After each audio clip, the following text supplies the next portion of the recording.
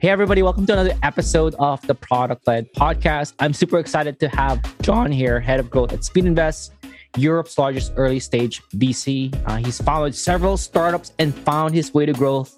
And now, as we joke, he's on the dark side of the table. John, how's it going, man? Going good. Thank you for that intro. Yes. Yeah, the dark side. That I can't believe you used that. I, literally just before the call. Oh yeah, I was a founder and now joined the dark side in VC. Yeah. No. No, it's all good, man.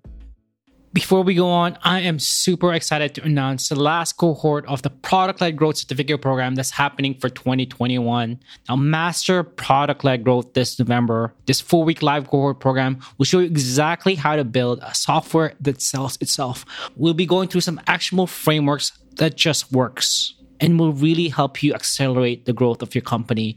Through the program, you'll have opportunities to connect with high caliber peers, so you don't have to go through the product-led journey on your own. You'll be able to meet with experts who can really answer the toughest question you have about product-led growth. If you're ready to become a product-led growth certified professional, apply now at productled.com. Now, enrollment closes on Monday, October 25th, 2021. So hurry, apply now. The seats are first come, first serve. I'll see you there. It's cool that you're now working with several startups and seeing, you're in an interesting position to be helping a lot of startups drive growth. But before you go there, let's talk about something fun, just for people to get to know you. You said that you love motorcycles. First of all, how many motorcycles do you have, and which one? I know we were joking, like you can't ask that question. It's like asking a dad who their favorite child is, but I'm sure you have a favorite one that if you're tired, you're stressed out, you're gonna ride it and you feel energy as soon as you're on it. Yeah, so I love motorcycles, and if I can speak about growth for a couple of hours without stopping, but I can speak for days about motorcycles without stopping. It's that dangerous. So good. And right now I have, here where I live, I've got 3 motorcycles, which are all Harley Davidsons. Nice. And my favorite one, which I don't like to say, like it is, you can ask me about my children next, right? But my favorite one is my latest one, which is a 42 Flathead, from 1942. So it's an 80-year-old motorcycle with a gear shift, a hand shifter, which is wonderful to drive. So I live in Slovenia these days, in the mountains, and it's just beautiful riding in the mountains in the Alps with an old motorcycle. I'm not sure if you know, I also have a motorcycle license, and Harley Davidson is one of my, I've been riding for 10 years, but I'm meaning to get a Harley at some point. That's my dream motorcycle. The sound, man, it's the sound and the community around it. I find it's really interesting around Harleys. Oh, it's very interesting because most of them are over the age of 50. Interesting, you're right. Yeah, but it's a wonderful thing. So the reason I got so obsessed with motorcycles, I've loved them all my life, but being a founder, an entrepreneur, I went through this. It was about 10 years ago, actually. I was so stressed out. I ended up having burnout at one of my previous companies. Pre-burnout, I found the only thing that kept me sane and away from my computer and my phone was hopping on a motorcycle and going for a ride. And I think that's one of the biggest things that anybody who's working now should think about, is even now with pandemic and everybody being at home, is what's that one thing that can get you away from your screen? And for me, it's motorcycles. Interesting. I love it. You're totally right. It's just like you're getting away from, to your point, getting away from the screen. Oh, you're right. We can talk today. It's just the wind, it's the sound, it's the feeling that there's a bomb right between your legs. Yeah, you have gasoline there. Oh man, let's talk about growth. Let's talk about product-led growth particularly. And one of the topics you wanted to talk about is the danger of premature growth. I love that because people are like, oh, let's just hire a growth person and that would fix things. But you're saying, hey, wait 1 second. There's the danger. Can you talk a little bit about that? Like what is the danger of premature growth? Yeah. So the concept of premature growth is as you mentioned, people are obsessed with hiring and trying to grow as soon as possible. And the whole idea of premature growth is that you've got to take it easy. You got to take it slow. It's not, it's a marathon, not a race with having a business. And you've got to think carefully about every step you take. And it's easy for founders to become hoodwinked. They don't know what's going on around them. And they're just obsessed with getting sales. And a lot of the time you can just think, okay, the way to get more sales is for growth. And growth is not always the answer. Now, it seems weird saying that from us being ahead of growth, but trying to just grow straight away is the easiest way to kill your company. And there was a study, Crunchbase, I think it was a few years ago, like looking at the reason why most startups fail. And number one was there was no market need. And that is exactly the reason why this whole idea of premature growth is there.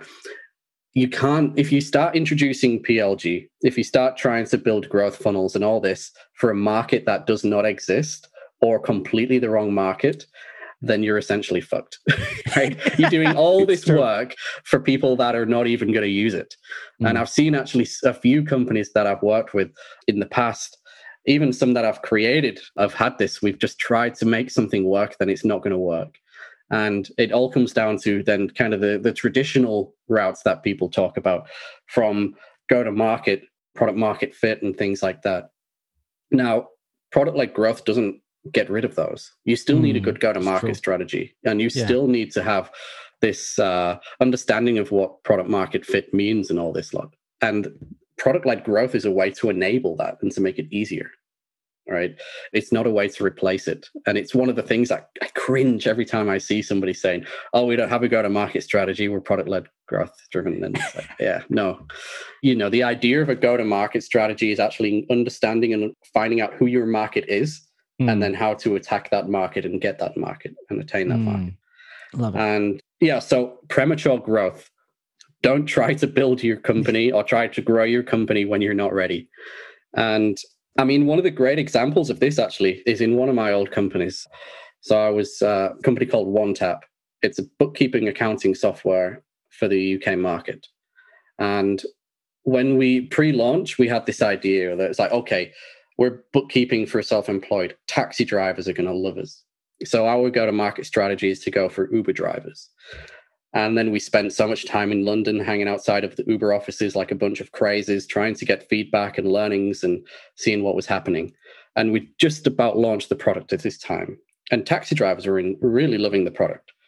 But then we found nobody was actually downloading and using it. So then after a few weeks, we was like, okay, taxi drivers are actually the wrong market. And luckily, we had that idea of strong opinions weekly held. So we was like, okay, quickly, let's find what the next market is. And we started looking at some of the data and this is actually one of the important things, is get your data right first before you launch the product. Looking at the data, we saw, oh, actors and entertainers are loving our product. That's a market we didn't know. So then we shifted our whole go-to-market strategy and our whole product and brand to entertainment industry. And then suddenly, this took like a 6-month period to do. But then doing that, we just saw exponential growth. And it was insane. And it all goes down to just knowing who your market is and trying to build around that market, as opposed to building the product, see who uses it, and changing and twisting and trying to get a one-size-fits-all. And I know this is your area of expertise, Ramli. All this onboarding as well, right? How to customize onboarding based on segmentation and things like that. Because to go back into the idea of the entertainers, the thing we learned from this was the whole value proposition. Entertainers are all about, they don't have much money, right? You don't get paid much being an actor or a struggling musician in London, right? So the idea is they have all this time in the world, but they have no money to spend. So for them, the value proposition is money, save money, but give time to it. Then we found after we kind of penetrated that market, and then we looked at who else is using our product. It was construction workers. What? Yeah. So construction workers were our second biggest market. And they have the opposite problem. They have no time, but they have lots of money. So we essentially had to create 2 different onboardings and 2 different ways of using this product for 2 different markets. So yeah, I always come back to that example of why premature growth is something you need to be careful about, because we could have still been building for Uber drivers a year later without even knowing what we was doing. I love that story. I mean, to your point, like, yeah, I see growth as fuel. It's fuel, right? And you need to have fire. I mean, you just throw fuel at like wet wood. It's not going to matter much. Yeah. So, I mean, the question, that fire, to your point, is finding that market. I heard that to you.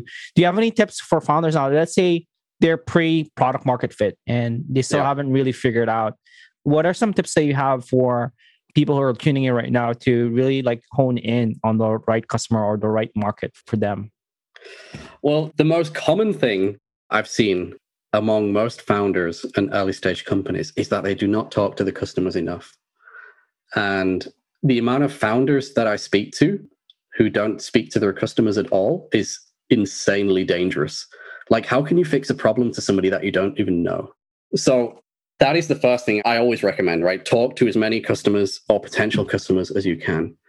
And then do the research to validate that idea, to validate your idea with them and think about what that validation would look like. Because the thing with growth is it's all about creating a hypothesis and a measurement of success and then testing that hypothesis. Does it fail? Does it succeed? And then going whichever way the answers show you. And you should do this always right before even launching a new feature or launching a new product. It's always the same concept. And the easiest way to do it for a lot of people is just to create some landing pages and run some Facebook ads. Right? That is the most easiest and basic way to do it. And it can teach you a lot. Now, to give you another story of a company, a friend's company, actually, last year, they had this idea of building a new product. It was kind of a dream they had, two guys, two friends. And they were sitting on this idea for a while. And then they thought, okay, let's do it. We're in lockdown, nothing else to do. Let's see if this works. So the first thing they did is they was like, okay, we want to see which country is the best market for us. So they ran some they created a landing page with a basic sign up, ran some Facebook ads, and they was hoping for the European market because that's where they're based. Turns out it's the US market. So it was the US market. Then they was like, okay, what segmentation of users are interested? What's the age, location, gender, interests, and building down this kind of segmentation to see who is the most likely to buy their product. And they matched this all about how many people signed up to their mailing list for their pre-product idea. And they came out with amazing results. They was getting leads for like a couple of cents each. It was insane. Wow. And they were like, okay, holy shit, there is a market here for this product. So then they was like, okay, let's see, will people actually pay for it though? Because, okay, we know there's an element of product market fit here we can get, but is there economic fit? So then what they did is they created a fake Stripe page just to see if people would open their wallet and pay. Even though the checkout process failed, they just wanted to see, will people actually pay for this product, or are they just interested out of interest? And suddenly people were trying to pay for it. And they were like, holy crap, now we're onto something. So then they had this list of a few thousand people, and they sent them an email saying, build your own product. So they built a fake product with all the features so they could get a price point. So it was like the base price, add this feature, this feature, this feature. And they was going in at like $200, thinking that's what people would pay. But everybody added all the features, and it was suddenly a $400 product. And they were like, okay, this is really interesting. So they carried on running ads and doing tests. And this was all from August to October. And then they decided, okay, our go-to-market, we're going to launch on Kickstarter. For no reason other than a friend said, why don't you do Kickstarter? So they was like, all right, let's launch the product on Kickstarter. So at this point, they had 50,000 people signed up for the product. So they thought, okay, let's do a Kickstarter campaign for 50,000 people, $50,000 to get. Then what they did is they asked their 50,000 people, because they needed money for ads to run for the Kickstarter campaign. Okay, will you pre-buy our product for $20 to at least make sure you're on the list to get one? And 5,000 people give them $20, which gave them then the capital to launch the campaign on Kickstarter. Yeah. And they ended up raising $500,000 on their first day. Wow. And closing the round on Kickstarter at $6 million, which is insane. And strangely enough, this is a product that for most of us probably isn't the most exciting, but it is a bird feeder. Yeah. An interactive bird feeder.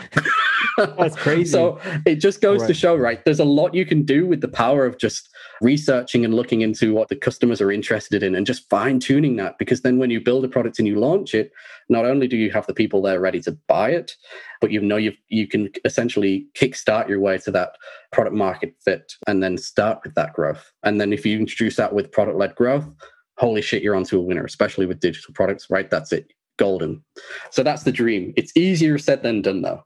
So true. I mean, that's such a great example. And one thing I love about that is you're always trying to find the riskiest assumption and de-risking it with some kind of action, right? You're trying to either talk or like try to put up something. And such a good example around that.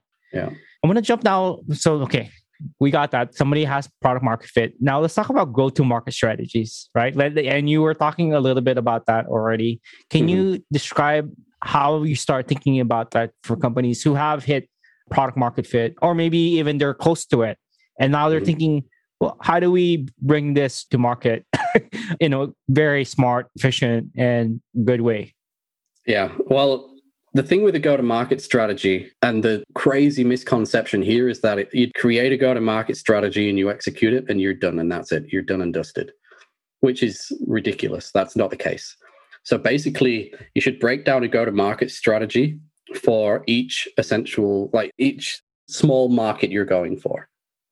So if you think about it in the terms of like Facebook, right? Their go-to-market strategy was like, okay, let's get one university on. Let's get a second university on. Let's get a group of universities on. Let's get all the US universities on. Now, each step there is essentially a new go-to-market strategy. And that's the way you need to think about it. It's not, we're going to go and take over America. We're going to take over university by university. Same with Uber, right? Their go-to-market strategy was, let's start in San Francisco. And then let's go to a new town, a new city, and another city, and another city. And each of those cities was a new go-to-market strategy. And if you break it down into these smaller targets, it's a lot easier to then achieve and to understand. And if not, it's easier to shift away from. Now, if you look back at my Uber example with my company, suddenly we realize, okay, this is not a market for us. This is not going to happen. So, but imagine we just said, let's do this for everybody in the UK or everybody in London.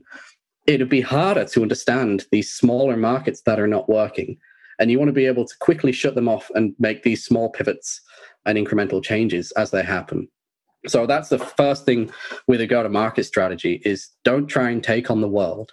Just try and focus on one area that you know you can take down. You can own that market, right? And focus on winning that. Once you've got market penetration and people are happy and you've got that kind of all the engine running and ticking over nicely, people are happy coming back and the whole PLG side of it is working and you don't have to go through all this heavy lifting, then you look to a new market. And you just start slowly increasing your reach that way. I love how like that's like piece by piece. Often I hear people say, yes, we're trying to target everyone. Yeah. Everybody, and what you're saying is like, man, like different people have different needs. They might connect with different value points and you're really trying to hone that in specifically. And I love that you applied it to your product. That's a common mistake that I see. I mean, I'm sure you've worked with hundreds of other companies at SpeedInvest. Are there other mistakes that you see over and over again when they're thinking about their go-to-market strategy? I mean, I mentioned it already. The big one is that, especially when you've got an investor, you're under so much pressure to get money, right? As an investor, all we care about is how can we get more money? How can we take you to your next round? So we try to do that as successfully as we can. And that pressure, when you put it on a founder, can usually mean just let's make more sales. And the more sales doesn't necessarily always mean more success, because you might be, being able to sell something well, but what do the churn rates look like and so on. So the other thing as well here is actually people try to expand their market reach in order just to get more sales, because they think, okay, if we can get 5% of a pool of 500,000 people, that's a lot more money than getting 50% of a small pool of like 1,000 people. But the problem is how many people are happy out of that pool. And that's essentially what you're looking for. And that's the whole idea of this is how can you deliver on that value? How can you understand what people's pain points are, deliver on that value, make them happy and make them tell their friends, stick around and appreciate your product and essentially be an evangelist of your product. Really love that. That's it, right? You got to think about it that way. How can you get them to love your product, not just buy it because you're a good salesman?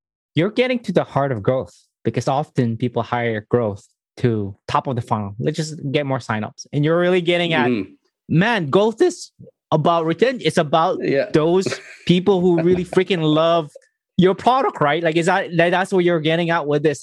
That true growth, especially if it's SaaS, is about getting people to really freaking love it and use it and tell people about your product. Absolutely. I mean, the most common way to explain this is if you try to acquire new customers to a product that isn't loved or isn't finished or not for the right market, you're essentially filling a bucket full of holes. And all that water is just going to pour away and you're not going to get that water back. And it's the same thing with your customers, right? If your product isn't ready, if your onboarding sucks, if retention sucks, if you've got a really high churn rate, it doesn't matter how much money you pump into acquisition. It's just not going to work. You're just wasting money. So yeah, you've got to think about the whole thing. And this is the whole idea of building a product that sells itself, right? If you focus on just getting the users in and the wrong users as well, because you never quite know at this stage, then, you know, you're pissing money away. It's not a safe thing to do. I really, really, really love that. In terms of other, I mean, you've already talked about the best practice. You talked about common mistakes. Are there other things that you would fine tune and really like focusing in? Like you've already talked about like geography. Are there other things that they should think about in terms of segmenting who they're approaching in terms of their go-to-market strategy? I mean, there's a lot of differences. It can be by city, by region, by state, by country, but there's a lot of cultural differences as well that people need to look into. Even down to, like, if you're looking at products that are going to different countries, color themes can be different. People can have different representations of color. And these are all things you need to understand before going to them. So that's one thing to always look out for. The other thing as well is the whole idea of finding product market fit and actually, defining product market fit is the first critical thing, because there's no one size fits all with product market fit. There's frameworks out there to try and help you find product market fit, but you've got to know your business first before you can actually create what that is. And finding that product market fit for that specific market is a critical thing to do. Then not only finding product market fit, but keeping product market fit is also incredibly important. And that's one thing most people fail to do. And I mean, there's different ways, just to kind of touch on product market fit now, right? Product market fit it's an elusive term, and people try to understand it. Not many people do. It's a lot like sex in high school, right? Everybody's talking about it. Not many people get it. And it's funny because if you look at it from like giggling you should away. Tweet that. All right. So last year, I mean, there's some great examples of this product market fit. Last year, Quibi, right? The short form video app for the phone. Yeah. They essentially tried to buy product market fit. And look at how bad that failed. It doesn't matter how much money you have behind you or the team you have behind you, you can't fake it. Don't try and buy product market fit. It's not going to happen. Then you have the crazy world of MySpace. Now, MySpace, if you remember back then, many, many years ago, MySpace had product market fit. They owned it. They had a really good product market fit. Everybody was on it. I was watching Supernatural, catching up on Supernatural the other day, and somebody gave their MySpace address as a date. I'm like, crazy. And I kind of remember that was a thing. But the problem with them is they got very cocky. They were being sold and didn't really keep up with the market. The market changed. Spotify came out, Facebook came out, YouTube came out, and all these other areas and sites became more popular. And MySpace just were unable to roll with the punches. And well, sure enough, they disappeared pretty quickly. And then you get people like Facebook, and they found product market fit 10, 12 years ago with the universities. And then they went country by country and with the universities and so on. And they found product market fit. They was able to grow. And now they're able to attain product market fit because as soon as something like Snapchat comes up or Instagram comes up, they either try to buy them or copy them. So they really are able to move with the transition of the market over the years. So yeah, you've got to think about that from your side as well is, yes, you've built a great engine for your product. It's selling itself. But what about when the market changes? You've got to be open to that and think, okay, market fit can change.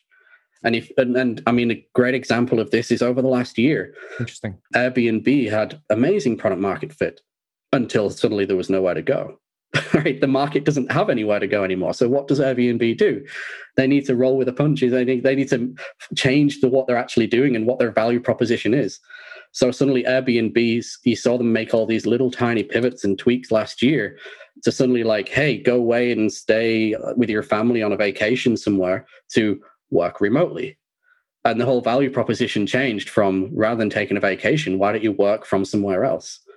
And they were able to kind of change and stay with the market as it evolved before they lost the market fit and they lost even more revenue. I mean, it killed them anyway, but they were able to bounce back pretty well from that. Mm.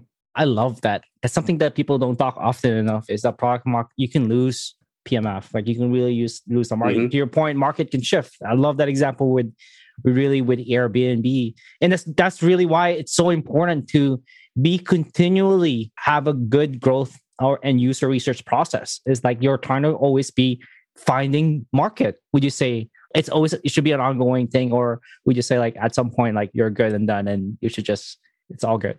Oh, you're never good and done. And that's the whole idea with growth, right? It's not only growing, even it's retaining. And this is why when you're looking at a product-led growth company, you've got to make sure that you understand and you're tracking all the different elements of the customer journey and seeing all the different touch points and how does it change over time? Is it a seasonal product? Or is it a product that, is the market shifting? Is there competitors coming up and you're seeing a behavior in the patterns and usage? And you've got to be able to change your product as you learn from that. And that's why the whole idea of getting your data in line, like I mentioned earlier, getting your data lined up very early on, pre-product if you can, with all the events and all the metrics lined up, can be a lifesaver without you even knowing it. I love it. I really do love it. I want to start wrapping up and ask you a question around, if you had one or two pieces of advice like to give to product-led leaders right now, people who are tuning in, they can be in growth, they can be a product, some of them are founders. What would be that one or two pieces of advice you'd like to give to them? Oh, well, now that I just mentioned it, I would say the first piece of advice would be around data. The best thing I ever did before launching a product, I hired a BI guy to come in just for a couple of weeks. And he helped us map out all the different events of the user journey for our first product launch. And that paid so many dividends down the line. So I would say the first bit of advice for anybody is to make sure you have all your tracking analytics in place. If you're still very early stage, hire a BI person to come in for a few weeks. It will make all the difference because it's easy to track. And there's this whole idea of analysis paralysis. If you start tracking everything, you don't know where to start. A BI team will help you understand that data and actually create something actionable from it. And the best way to explain this is that imagine you have an orchestra and there's just like 200 musicians there and you tell them to play music. And like each one of these instruments is a different point that you're tracking. And you tell everybody to play at once and play a song, it's just going to sound like a fucking mess, right? It's not going to make music. However, if you give them sheet music, which is your user journey, and you get them to play from the sheet music, all these instruments and all these metrics and data points suddenly start coming in and singing together and playing together, and you get beautiful music. And it's easy to see what happens and where it happens. So think of your data as an orchestra. Make sure you have it all lined up, all the instruments lined up to sheet music. Love it, man. Thank you so much. One final question. Where can people find out more about you and the work that you do online? Do you want them, if you have follow-up questions, do you want them to either on LinkedIn or Twitter, or do you have a newsletter? No, I like to be left alone. No, people can reach out to me anywhere. I'm usually on LinkedIn. So you can find me on LinkedIn. Just search my name, John Butterfield, or find me through SpeedInvest, speedinvest.com. Awesome. Thank you so much for your time, John. I really do appreciate it. Thank you for having me.